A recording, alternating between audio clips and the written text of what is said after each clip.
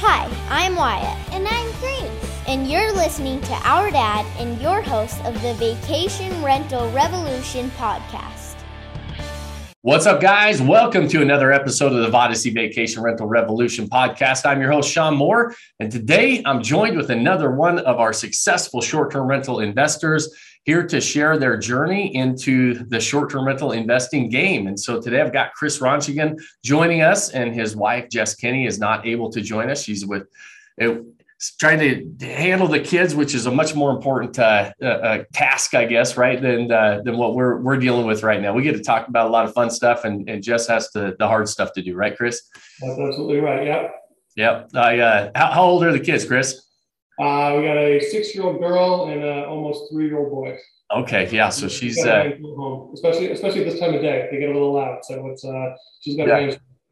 That's awesome. They're fun though, right? That's a fun age. My kids, my 10-year-old twins, and it's always, there's all these fun ages. But I remember for me, when they got to like that age where I could actually do stuff with them, like that was when it got really fun for me personally. Like my wife loved all the baby stages and everything. Teresa loved every stage. For me, it was like, okay, now I can go do stuff with them. And that they get that 3, 6, they're like, you can like go take them places and do stuff. And it's fun, right? It's that. And it's honestly, it's the stuff that comes out of their mouth. It's just right. Come up with some of the stuff. It's great. It's a good time. That's awesome. Awesome. Well, man, listen, I really appreciate you joining us. These are my favorite podcast episodes that we do because we get to dive in and just have a conversation about what your journey looked like. And, we always ask before before we hit record, I always ask if there's anything off limits or anything we don't want to talk about. And I love when the answer is no.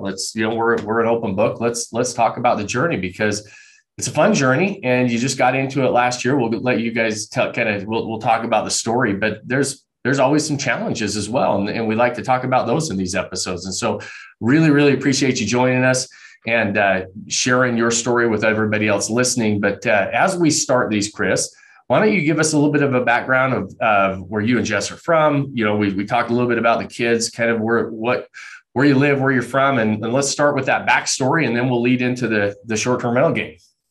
Sure. So we live just north of Austin, about 15 minutes north of Austin. My wife and I met in college up in UVM in Vermont, and pretty much since we graduated, we've been in Boston. We were in Boston proper for a number of years before, as we mentioned, the kids came along, and we kind of made the inevitable move out to the suburbs a little bit. But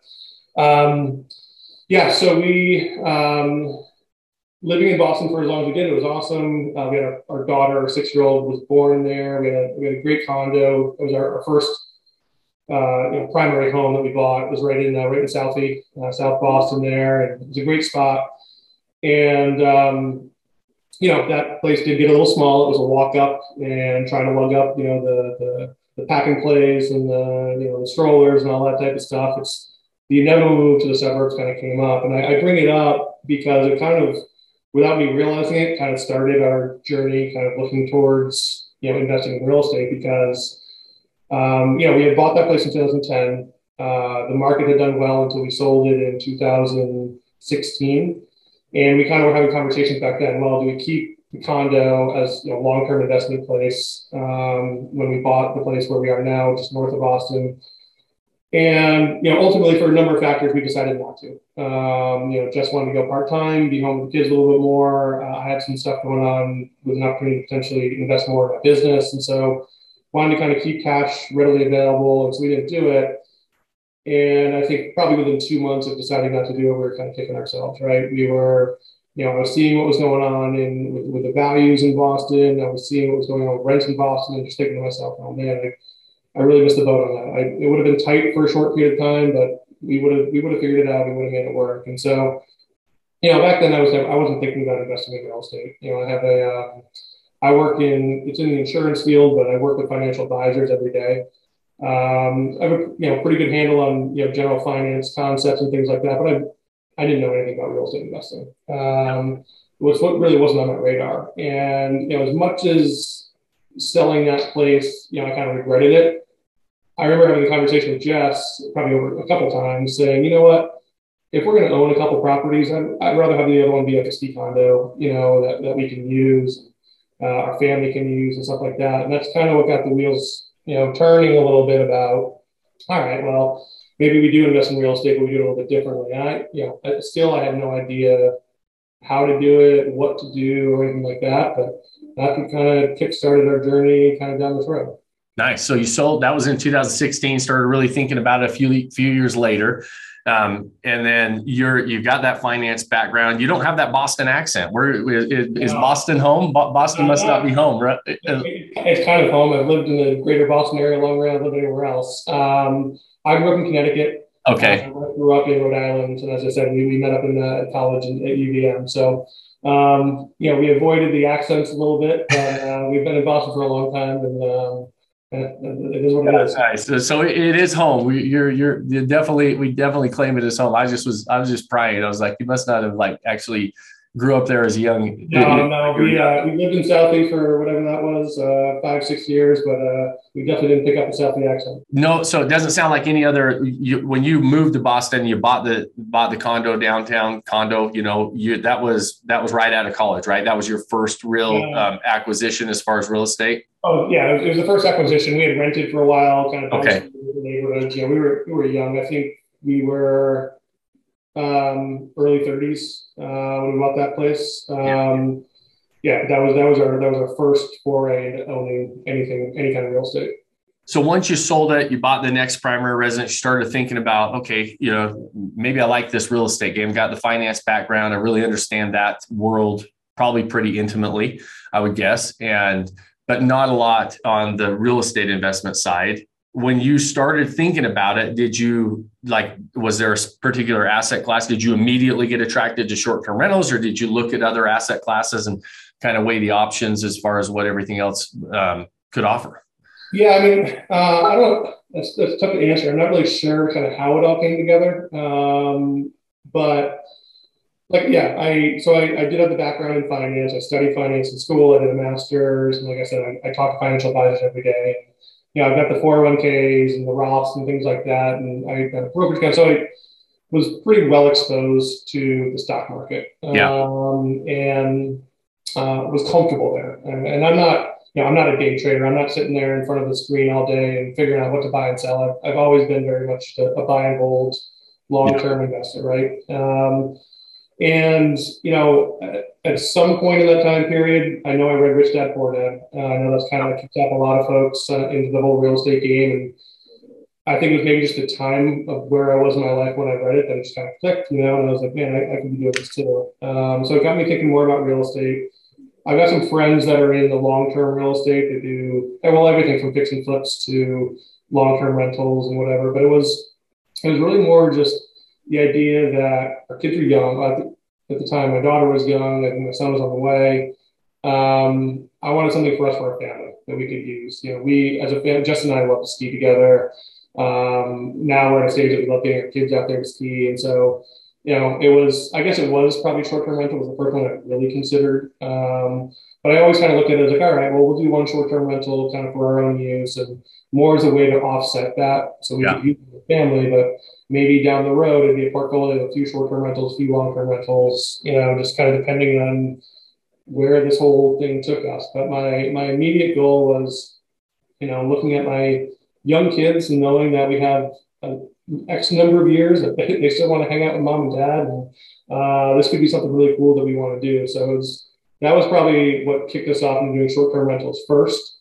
Where it goes from there, I mean, I'm sure we'll get into it as the conversation goes on, but that's kind of where this whole thing started.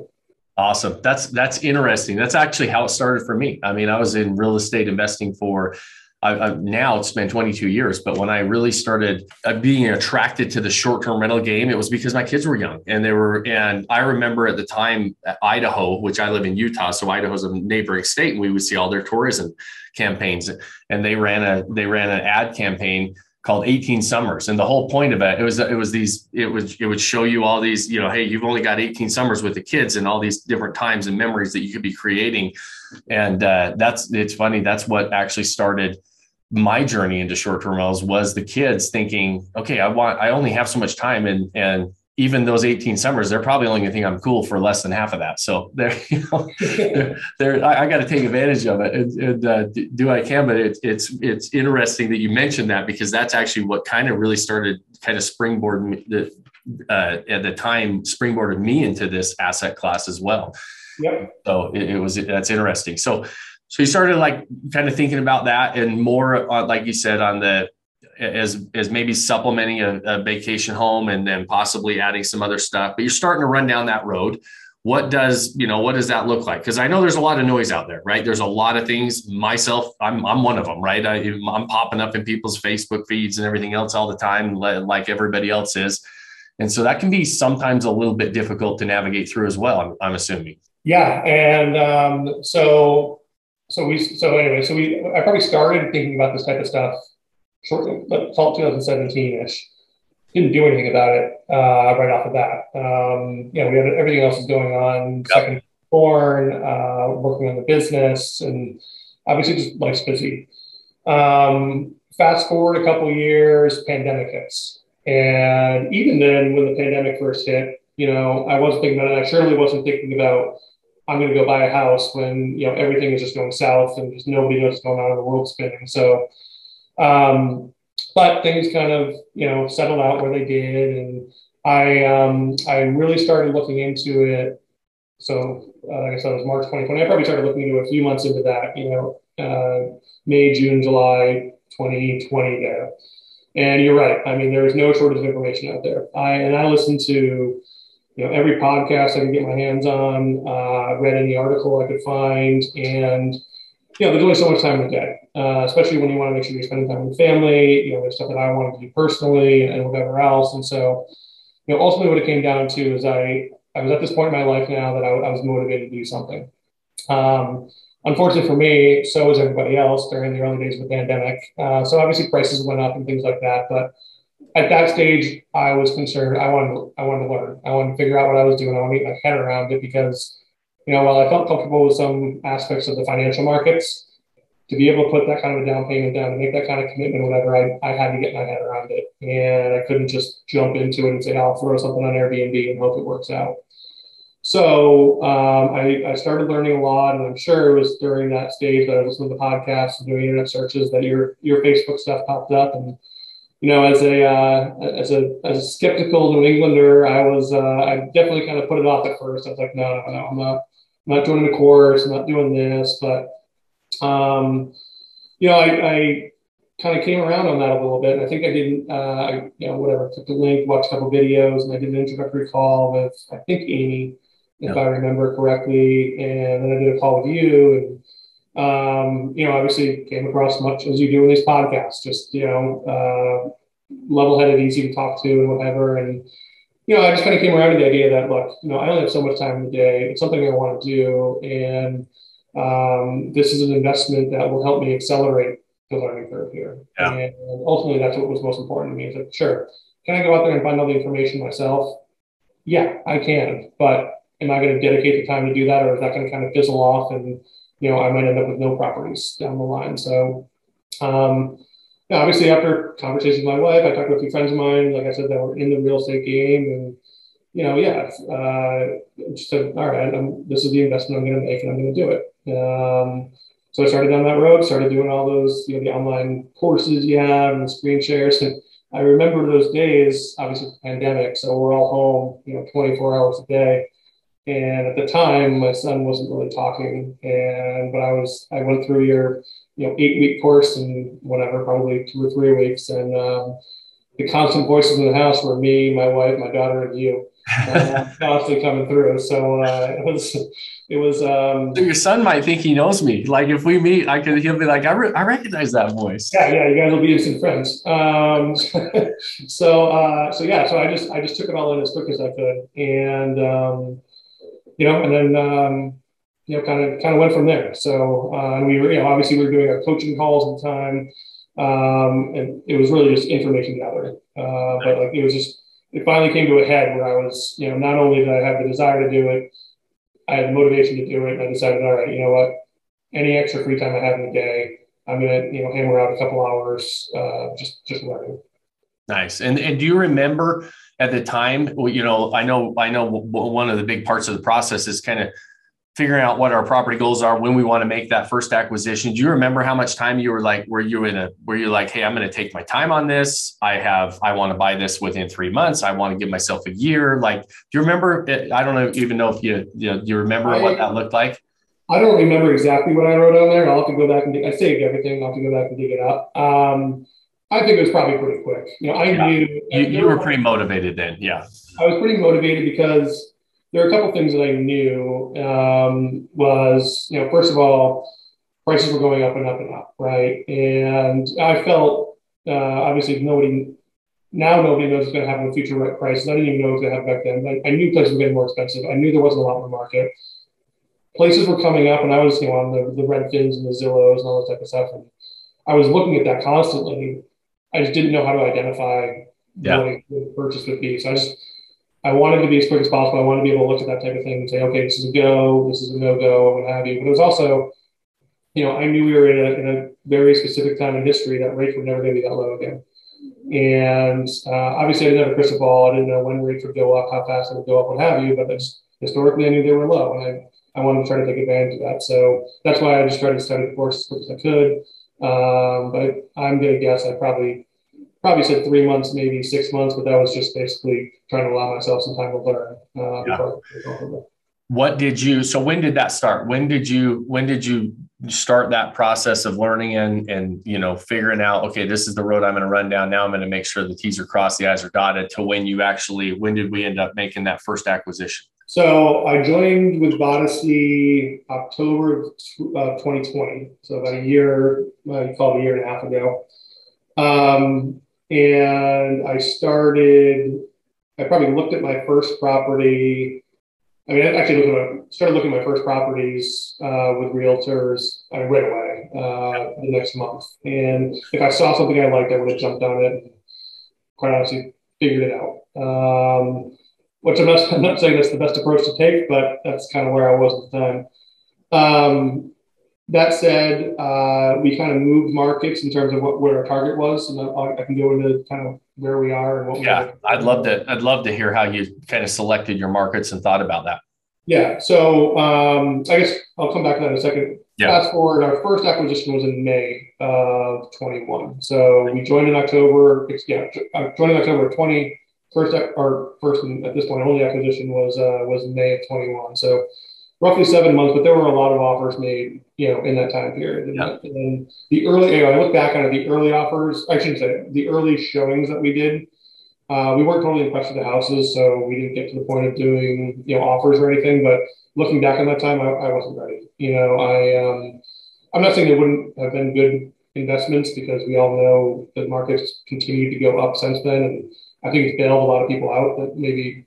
Yeah, I agree with you. In the mindset that I had back then, whereas I think nowadays, given where prices are going or have gone, where rates are going, just underwriting and understanding the deal is just so much more important versus just relying on the market. But that being said, we started looking in the White Mountains of New Hampshire, and just because we love the area, we would rent ski places up there. We would go up there in the summertime, and you know, I love the mountains here in New England, just because you get 3 solid seasons out of them. Yeah.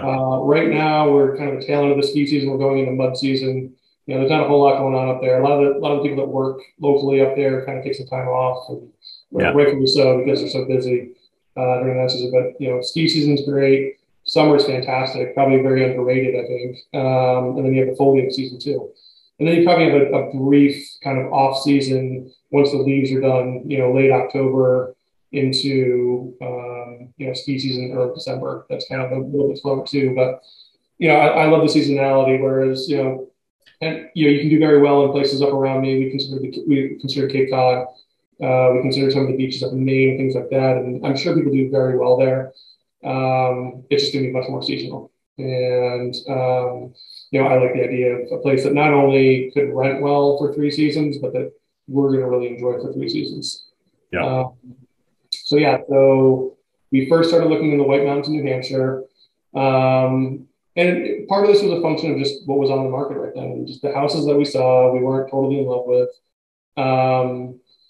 spent some time up there, and we would go up there and we would rent someone else's Airbnb and go look at other places and just kind of get a feel for kind of what we think they're doing well, what maybe they're not doing so well, and things like that. And just kind of store all that information to use down the road. We bring the kids up there, and you learn pretty quickly if a place is really kid friendly or not, that type of stuff. So we just kind of learned a lot just doing that process. And over time, though, as we started looking more into it, as I got more and more comfortable with the tools that we have access to, through AirDNA, through just some of the calculators that we use, I started realizing that there were some other markets that, maybe had a higher price point, but the returns helped justify it. And I always had in the back of my mind, Vermont, right? My wife and I met up there for 4 years. We both skied at Stowe all 4 years. We have friends that live up in the area. And that was kind of where I wanted to be, but I was always kind of turned off because it is an expensive market compared to some of the other ones here in New England. But when you look at it from the standpoint of potential rental income and things like that, and you realize the things that a place like a Stowe has, and by no means are they the only ones. Certainly, where we're looking in the White Mountains have this too, but a nice downtown village, right? Obviously, a really nice ski resort, but just tons of activities to do in the summer and the fall. A lot of restaurants, a lot of just different stuff going on, whether it's golf, hiking, biking, all that type of stuff.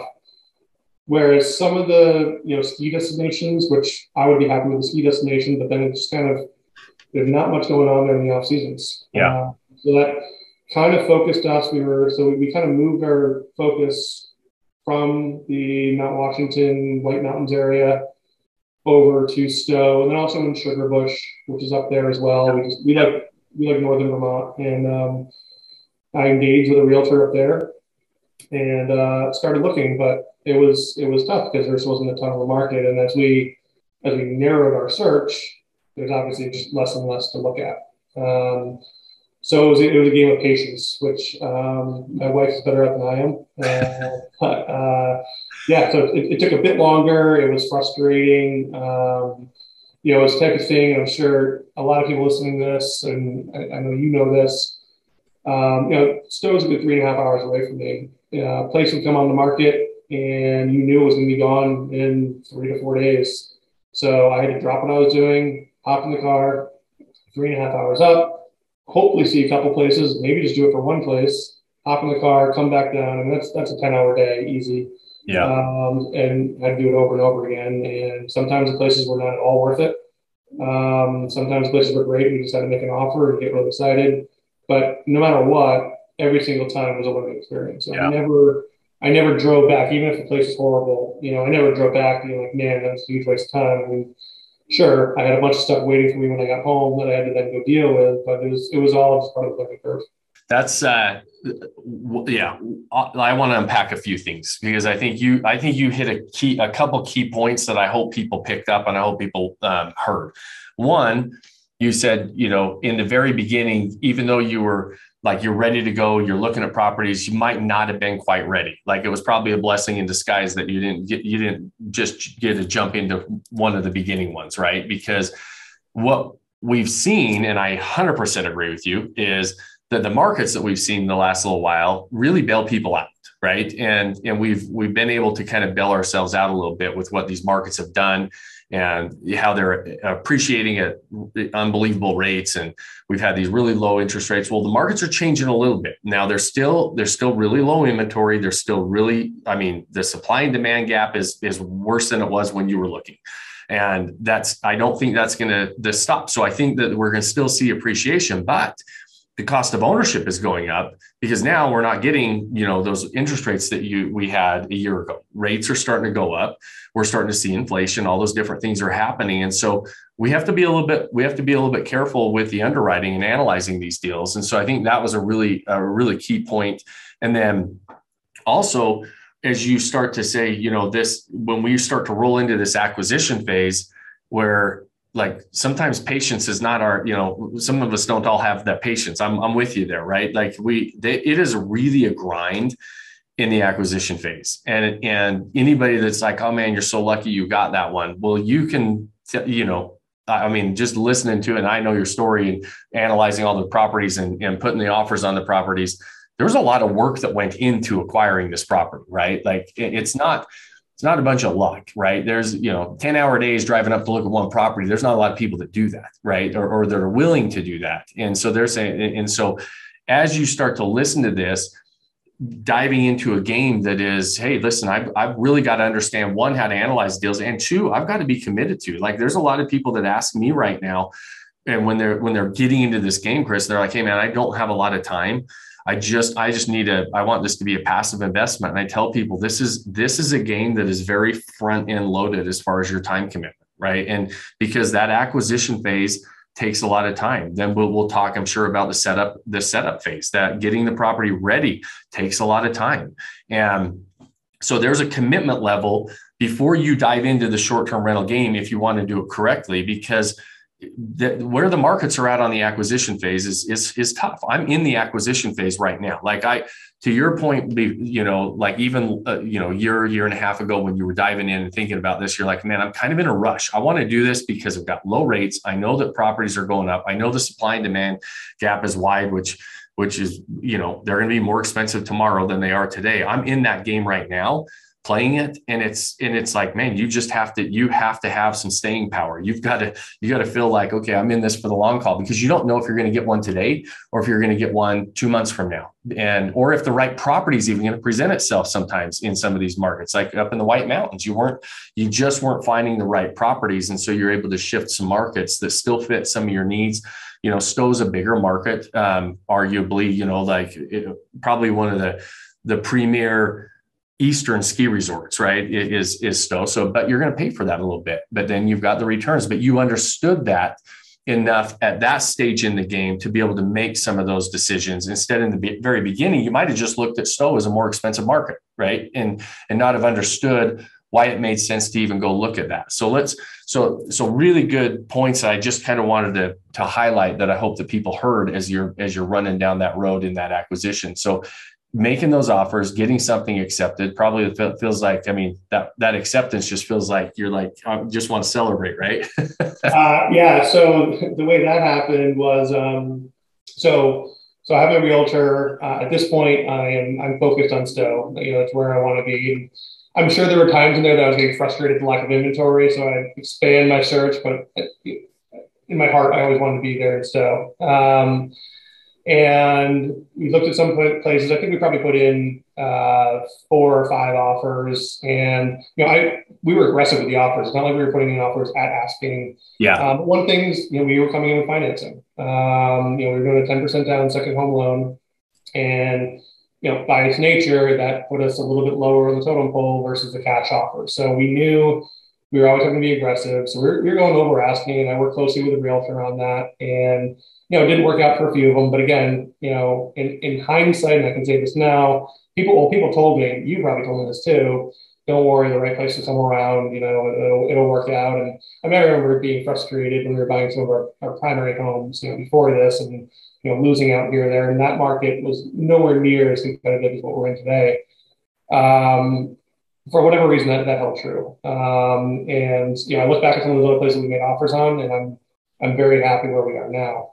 So what happened was, we were looking for your prototypical ski cabin, right? A-frame cabin in the woods, maybe with a view, like, what you kind of think of with some of these ski towns. And that obviously got hard to do, A, between low inventory, B, just because of price. And I wasn't really exploring too many of the condos. I wanted to avoid, the sizable condo fees for one, and I didn't really want to deal with the HOAs, what have you. But we started looking, and we realized that we went and we looked at one condo. It's really more of a townhouse than a condo. And I'm sure you did a property analysis on it with me. And when I actually ran the numbers on it, because of its location, it's much closer to the resort. It has really good amenities, and the condo fees aren't terrible, at least for the area. So I got really excited about it. And we put an aggressive offer in there. That was actually, my realtor told me, I think, I forget what it was. This is going to be the high offer. I went $5,000 over what my realtor told me to do. So I want this place. We were told, I think we were number 2 or number 3 out of 12 offers they got. There was some back and forth at the end of it, but at the end of the day, we lost it. We didn't get it. And I can only guess. I never really found out. I saw it ultimately when it closed, what it went for, and it wasn't substantially over where we were, maybe 5K.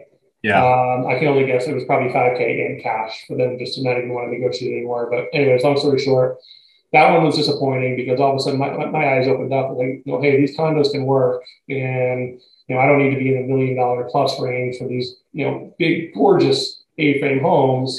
We can make the condo work. And so I remember having some conversations with you and saying, all right, hey, how do we go about?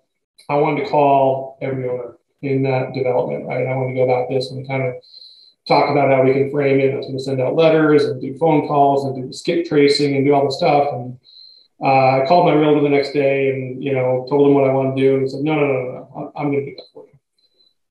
And even though he said that to me, I was like, okay, sure, go ahead, but I'm still going to do it myself. I don't trust anybody to do what I want to make sure that's done. Yeah, sure enough, he and his team reached out to every place over the phone. I think they also sent out a letter. And, we had kind of identified the price point for these places between $650 and $750, depending on, size and where it was and things like that. And sure enough, you get a couple of people that'll come back and say, sure, give me $1 million and you can have it. And thanks, but no thanks. But he did uncover a few people that were in different stages of their life, right? They had, grown kids, they weren't using it as much. Anyways, it was a couple that he found that they had just started putting it on as a short-term rental, but they hadn't really updated it in a while. The furniture was a little bit older. The pictures were just kind of there. Yeah. They used property manager, which obviously helped them get some bookings, but they by no means really maximizing the place. And they came in with they verbally kind of gave us an indication on price that was closer to where we were looking. And we came in, we looked at the place. Obviously, we're talking an off-market deal, so we know we're not in competition yet. Obviously, they could have put it on the market anytime they wanted to.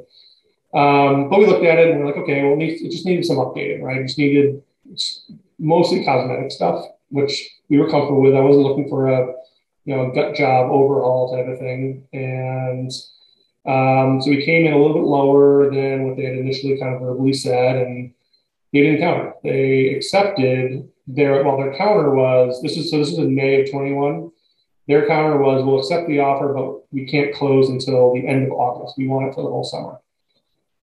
Fun. To me, in this market, we weren't in a position to negotiate. And in a way that was money, right? Because we were losing out on almost the entire summer worth of rent, but I kind of calculated it out. I said, okay, well, they could have given us to it now, but pushed our price up $30K, and I probably still would have accepted, right? So it was an easy answer. It was an easy answer for me. So we said yes and signed it and got it done. And honestly, everything was very amicable. We were able to get an inspection, which I know a lot of people out there are waiving inspections. And on the first condo, when we were trying to make our offer more competitive, I did waive inspection on that offer. Because it was a condo, we knew how old some of the systems were, and we felt a little more comfortable with it. Mm-hmm. But we were also putting offers on single family houses, and not one of them did I waive the inspection. I couldn't get comfortable with that. I know what's going on out there. I know we were up against it, and maybe that's part of the reason why we lost some of these offers. But that was just something I was not willing to do. So here we are now with an offer that we were able to do an inspection on. The inspection, sure enough, came up with some water damage. There was some stuff with the siding where water was getting behind the siding and kind of causing some mold issues and whatever. And so we got that remediated, and they helped pay for part of it. Everything was very amicable. And it was just, it was nice to be able to do that, when everything else was just such a dogfight trying to get offers accepted.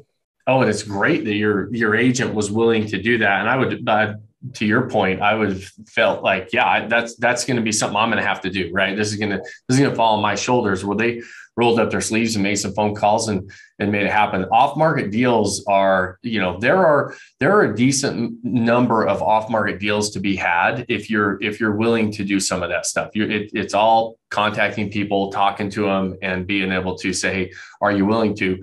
And to your point, you're going to get a lot of the, sure, I'll sell it at this price, and it's not going to make sense. But once in a while, you find those people that are, like you said, they're easy to work with.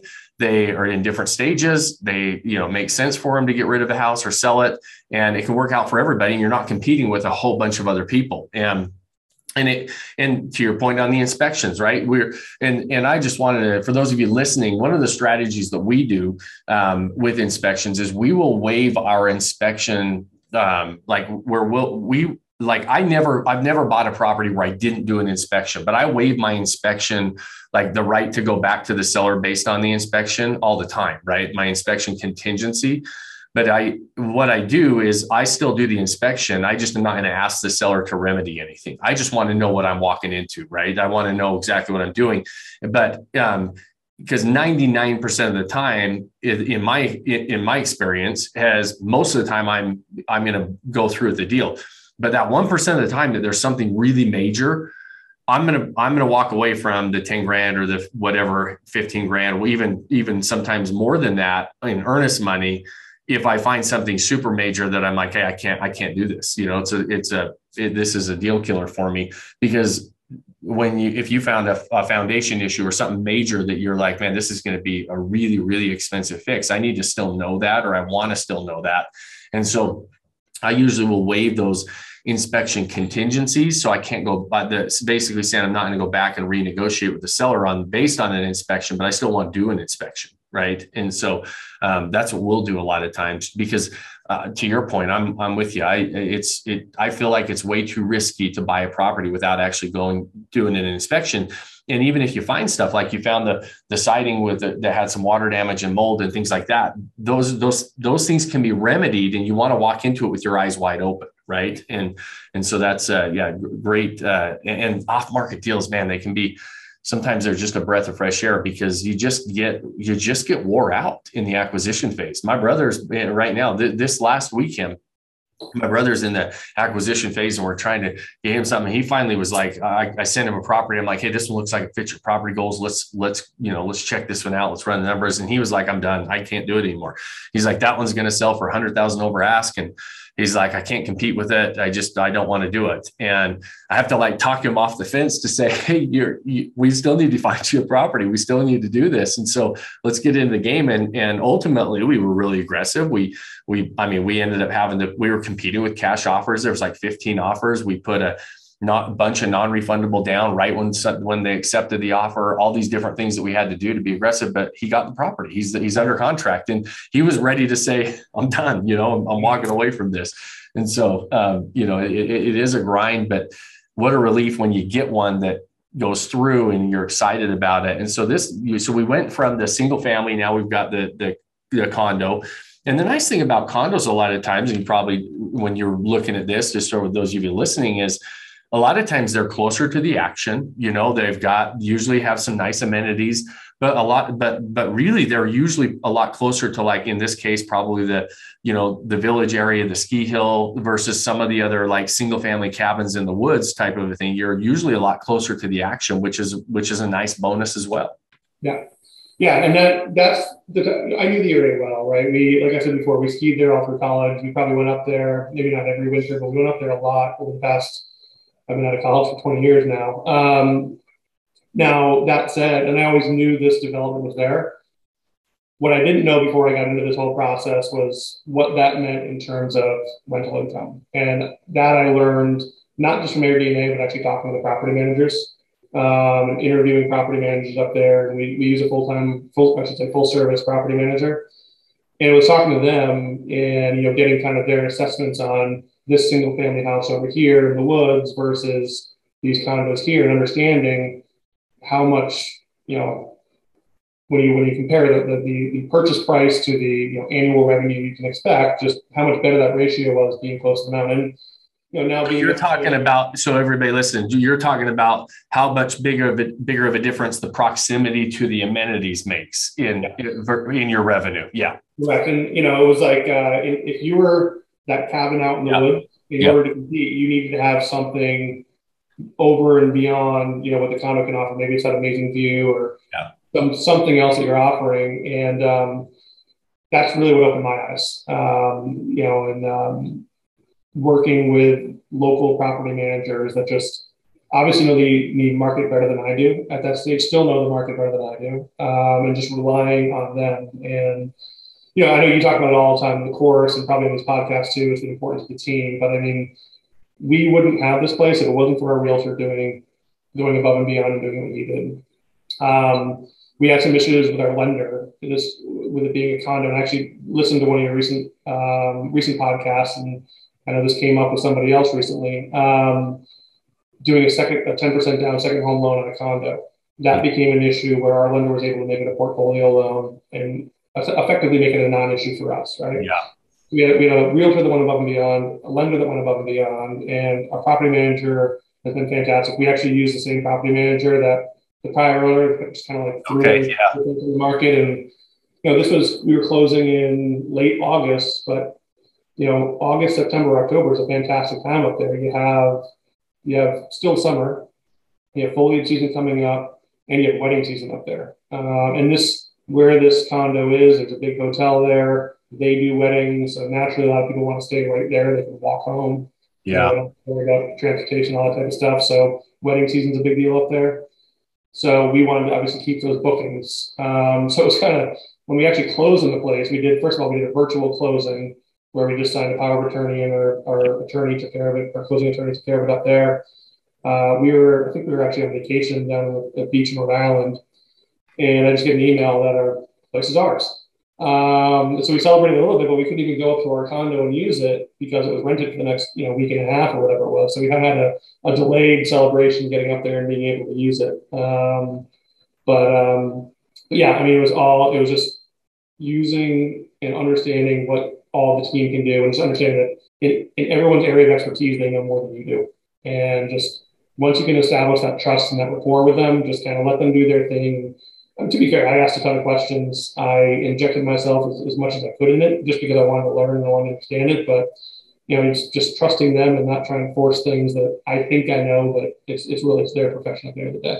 Yeah, and that's one thing that I talk about that's a little different than a lot of people is, that I'm a big proponent of finding those full service property managers that really make our lives easier, because we just talked about how hard the acquisition is, the setup phase, and we'll talk about that in just a minute. I want to hear what you did to set it up. But then with a good team and the property management team on the back end, they can become very passive investments, right? I tell people all the time, on my properties, I have full service property managers. I love the local boutique companies and the ones that very much understand that market. And I look at my P&L at the end of each month, and I look at the calendar when I want to go use my property. So now I'll put the work on the front end, spend the time I need to necessary on the front end. Once I own it, and once I have a really great team in place on the back end, they can become very passive investments. It sounds like that's been your experience as well with this one.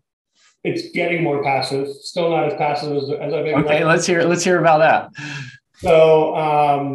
So we close on it late August. There's a bunch of rentals already in place, and we want to keep those, right? I mean, that's money in the pocket right off the bat. And we don't want to, upset any potential return guests, right? So we're happy to keep those rentals coming in.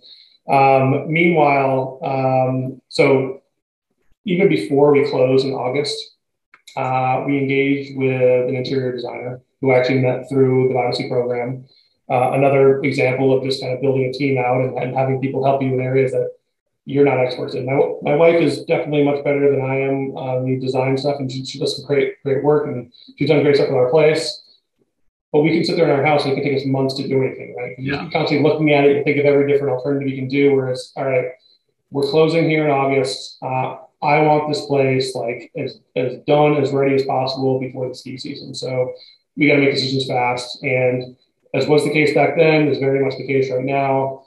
Getting contractors on a short timeline is extremely hard to do. Yeah. So we started engaging with the interior designer ahead of time. And it was all remote, doing stuff, FaceTime and what have you.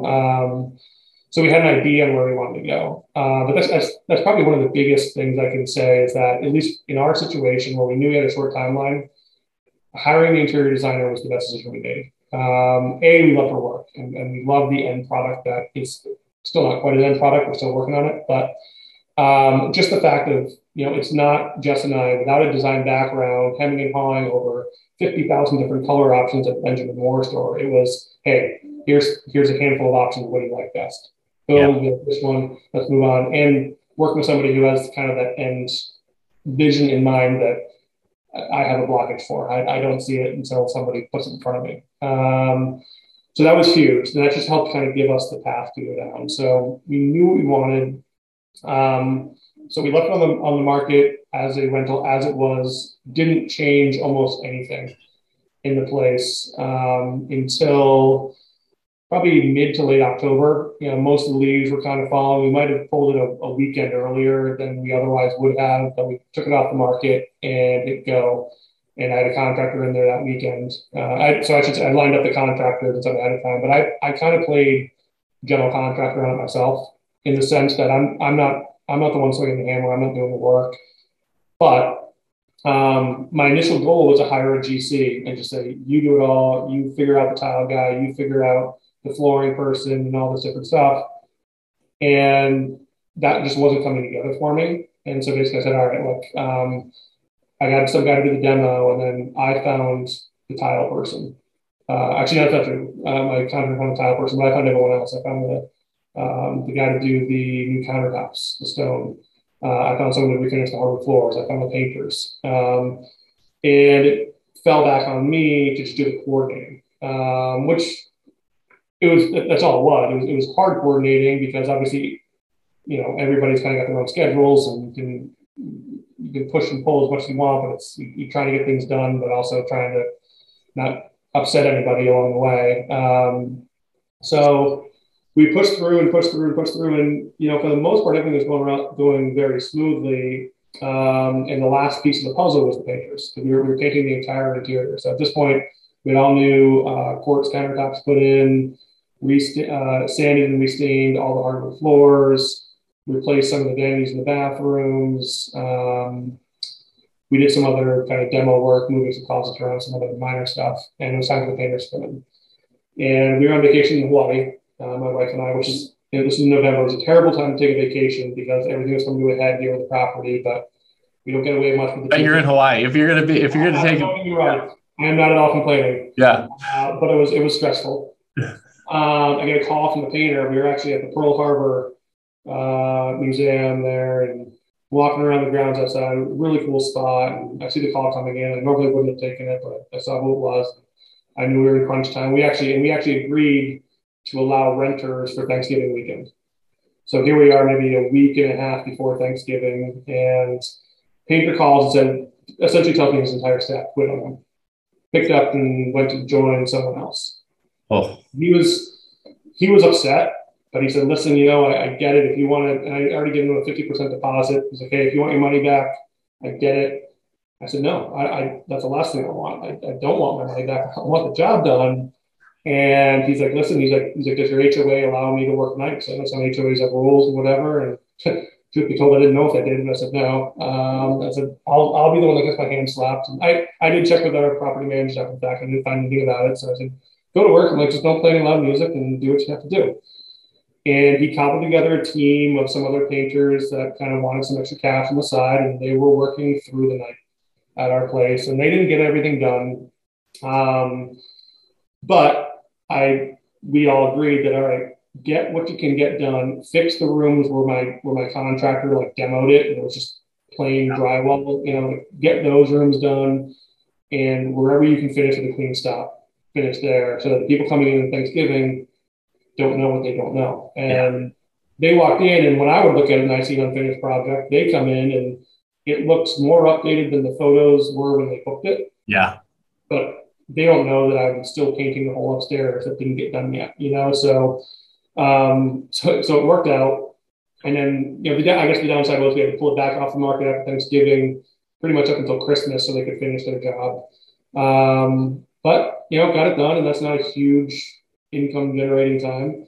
So it was stressful. It was trying to get stuff done, but it got done. I had to involve getting my friends up there and doing some road trips on the weekends, and paying them and dinner and drinks to furniture and do all the type of stuff that we used to do like in the years after college. I thought we were done asking our friends to help us move, but I employed every tactic I could to get the place ready to go.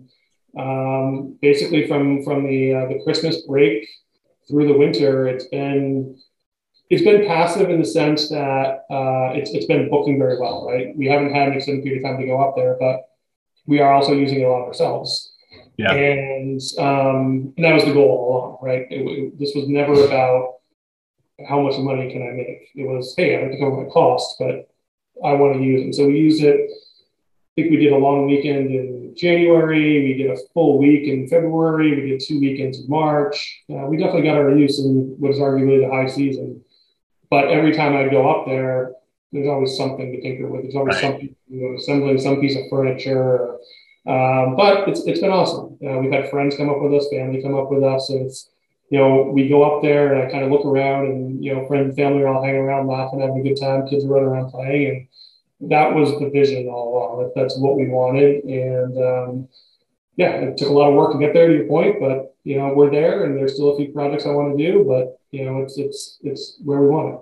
That's awesome. That's awesome. Congrats on that, by the way. And the getting it all done and launching and kind of getting all that done going into a peak season. Like a lot of people think that's what they like. That's like ideal. It's like, oh yeah, get my property and I'm going to launch during the peak season. It's actually not ideal. It actually can be really stressful because when you start having people coming in and out all the time, it's really hard to coordinate. And so it can be really stressful. So I'm glad you guys are able to use it as well as much as you are. And to your point, yeah, every time you go, you're going to find a little things. You're still in that. I always tell you, give yourself 6 to 9 months to get through that kind of that setup phase where everything starting to fire on all cylinders. And then you're really worried about that maximize phase, right? So you're still right in the middle of all that.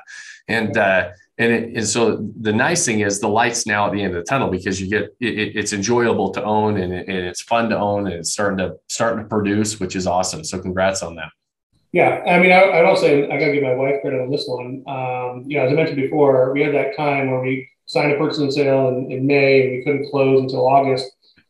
I had my contractor lined up. We had the interior designer lined up. I was ready just to buy everything before we even closed. I just wanted to go. My wife was the more sane one and saying, no, we got to spend a weekend up there. We got to spend time in the place and just get a feel for it. Oh, smart. Oh man, I'm glad you mentioned that. That is so smart. Yeah. So she was 100% right on that, which we did. And it was being there for the weekend and just looking around saying, you know what, that initial idea we had, no, we're not going to do that here. It's not going to work because of this. And it wasn't just going up there that one weekend and doing that. It's every time we've gone up, it's sitting around and kind of looking around and just getting that feel for it. So that was huge. So, to your point, in hindsight, I think, buying a place now so that we had the entire mud season, to do all this and figure that out and not be so rushed. I don't know if the end result would have been any different, but it would have been just a lot less stressful and just a lot easier to just get things coming together.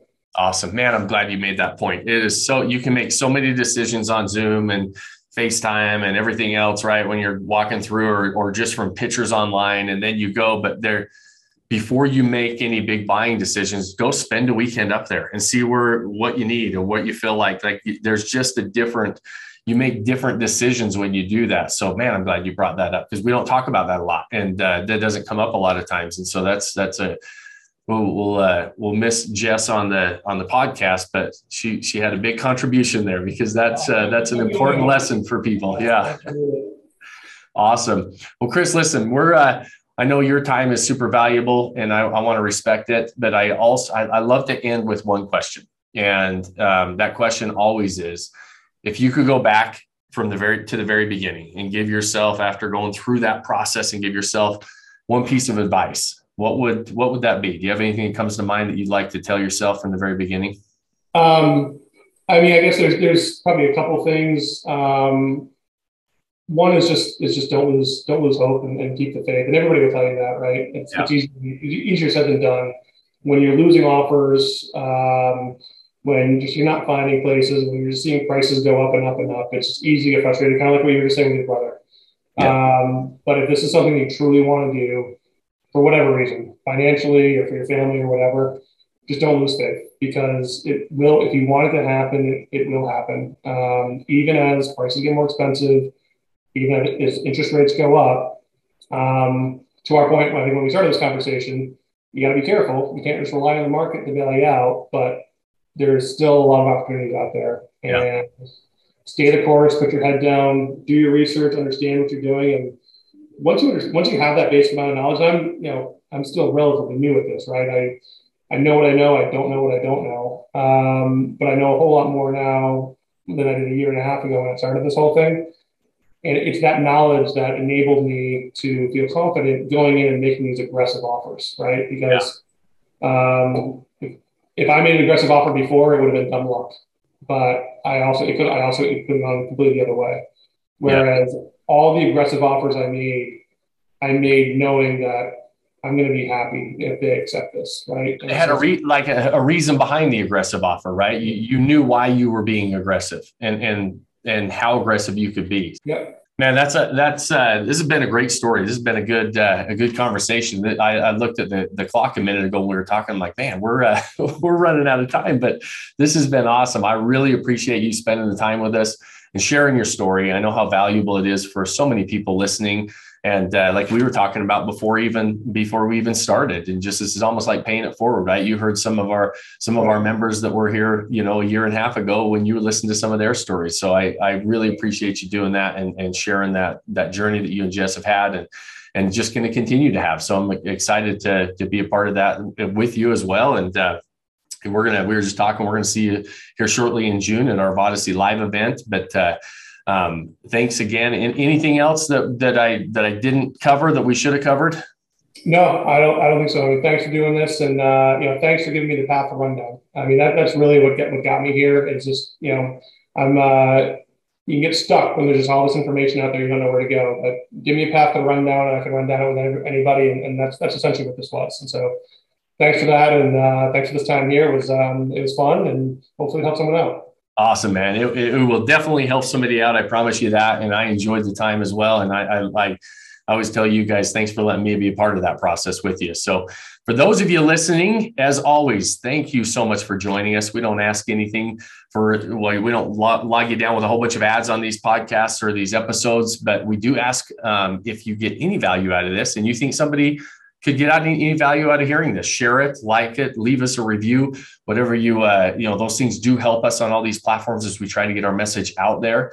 And then as always, I always leave you with one last final thing. And I challenge you to go do one thing that you can do today to start building that life that you don't want to take a vacation from. Cheers, my friends. Thanks for joining us on this episode of the Vacation Rental Revolution podcast. Share this with other people you think need to hear about it. And don't forget to subscribe and leave us a review. Hey Grace, is there a website? Yes! For more amazing content and expert advice, visit Vodacy.com. Thanks for listening, and we'll see you on the next episode.